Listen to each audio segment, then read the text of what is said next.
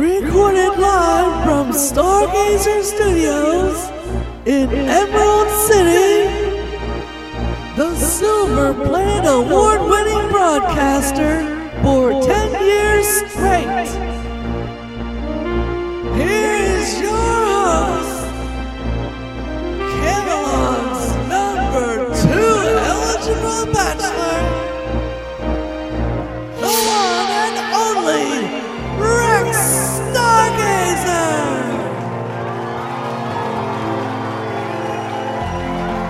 Straight off his book tour promoting his bestseller, Guilty, the Blitzroad Trial of the Century. Bring out the big chair. Give it up for Trunchel from Gilgamesh.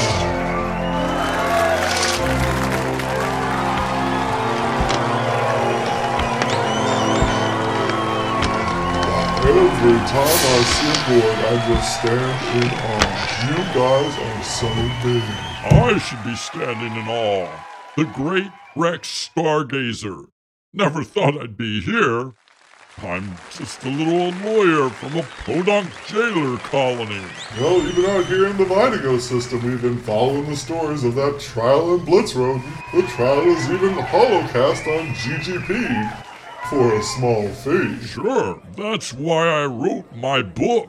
I was asked on so many occasions what happened. I, for one, thought Salim might have been given a raw deal. I know he can be a little rough around the edges, but I've worked on several projects for the casino. He's been nothing but hospitable. Yes, part of what I get into in my book. There's a whole chapter dedicated to the prosecution's effort to bait Salim and turn the trial into a circus, going after the big-name casino owner.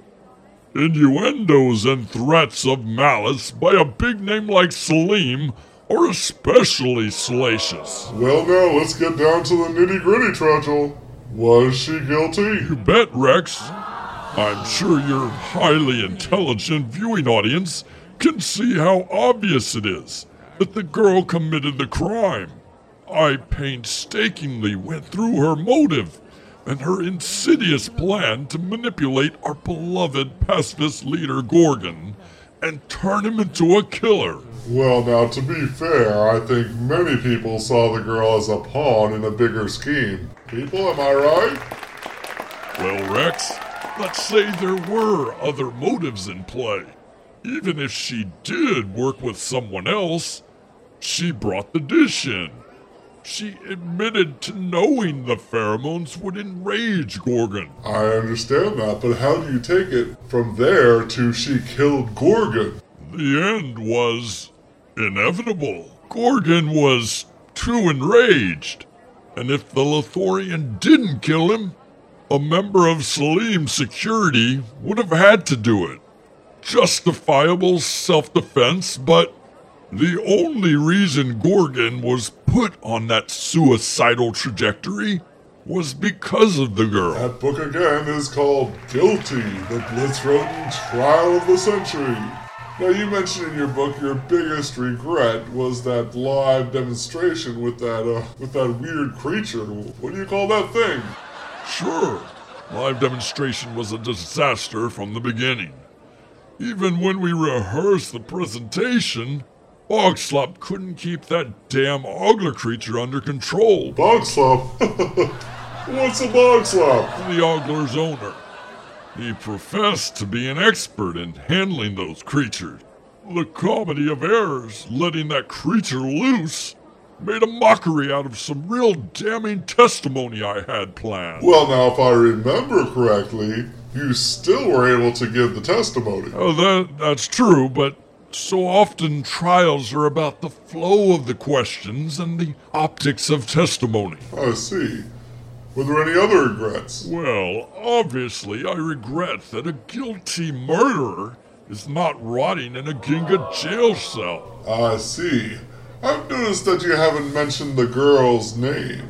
Is that intentional? It was part of a gag order by the defendant to be carried out in the event she was found not guilty. No one involved in the case can use her name directly. Well, I can say it. Mira Lynn. Where is she now? Again, very strict rule about exposing her whereabouts. Honestly, I have no idea. Well, we've talked about the book. Guilty. The Blitzroten Trial of the Century. Now let's switch gears a bit. You said earlier you were a small lawyer from a little podunk jailer colony. Trudgel, tell us a little more. Sure. My family were all jailers working minimum wage jobs at the cells all across Ginga. Is that a common profession on your planet? Absolutely. This is our main form of income. We are basically the exclusive jailers for Plorak, our neighboring planet. We also have a maximum security prison for the worst of the worst from creatures all over the planet. What was that Gorg from the Trials name? Is that where he worked? Ronkel? No, not him. The one that saved the girl. Oh, you mean Ugerstrak? That disgrace to our kind. He did work in the maximum security prison. I remember this from the trial, and I was confused. If he was such a disgrace, why was he in charge of that maximum security prison? Wouldn't you want your biggest, best guards for that? I haven't had a good laugh like that in a while. Quite the opposite. Ugerstrak was a malcontent. He complained all the time. But because he was in the jailer union, they had to keep him employed. But why was he in charge? I don't get it. Yes, this is exactly why I needed to write my book. The picture Wonka painted of this guy was ridiculous. He worked in the maximum security ward, cleaning up bedpans and mopping stalls. There is our worst job in all of Ginga. Ah, I see. That explains some things. I guess that's why he left to work with Mira. He couldn't hack it working as a real Gorg, so he went off working on a farm picking dandelion flowers for that girl. Okay, back to your story now. You said your parents were jailers. Yes, and I remember when I was just a little Gorgling, my dad took me to a trial with him. Took you to a trial? Yeah, it was common for inmates to attack each other in the courtyard. There are always at least a couple lookout jailers on post, and they're often called upon to testify. This was the first time my dad took me along to court. Continue, please. So after the trial, I run past my dad, up to the acting judge, and point to the book sitting there on the bench, and said, "What's that?" My dad was mortified and apologized profusely for letting me slip by him. Youth gone wild, even on Ginga. Am I right, people? Yeah. So the judge leans down and says, "That is the Ginga Book of Law. Do you want it?" I didn't know what to say. And my dad was about to interrupt and apologize again. But I said, "Yeah, I want it." He said, "Take it, but I will only give it to you on one condition." Obviously, my father and I just listened intently, and he said, "In 1 month, I want you to read the first chapter on Gorg historical precedents, and report back to me what you think." So this judge took a liking to you. How old were you? I was about 12 at the time, and I did as he said. I didn't understand much, but my dad would take me to the judge once a month, and I would repeat the process. Fascinating stuff. And what was that judge's name? Gorgalo, that was Gorgon's father. He was always helping people out. His son Gorgon was being groomed to be the next great leader.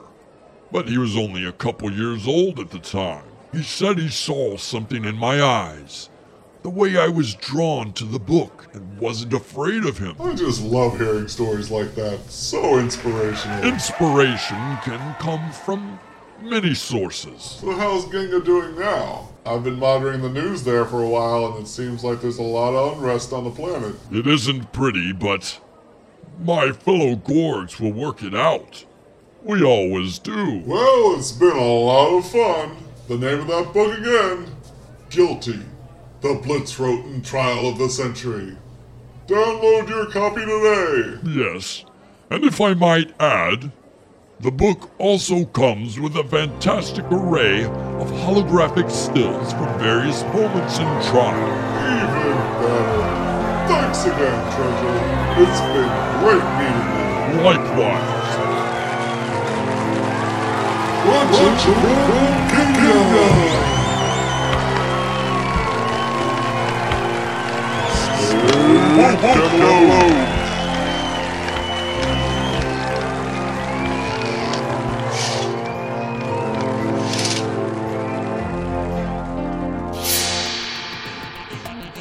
This episode featured the vocal talents of Jude Vavona as Rex Stargazer, Keith Reeder as Trudgel,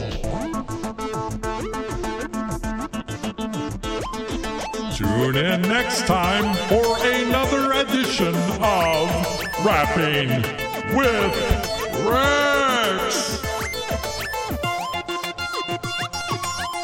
Rapping with Rex is available on RexStargazer.com.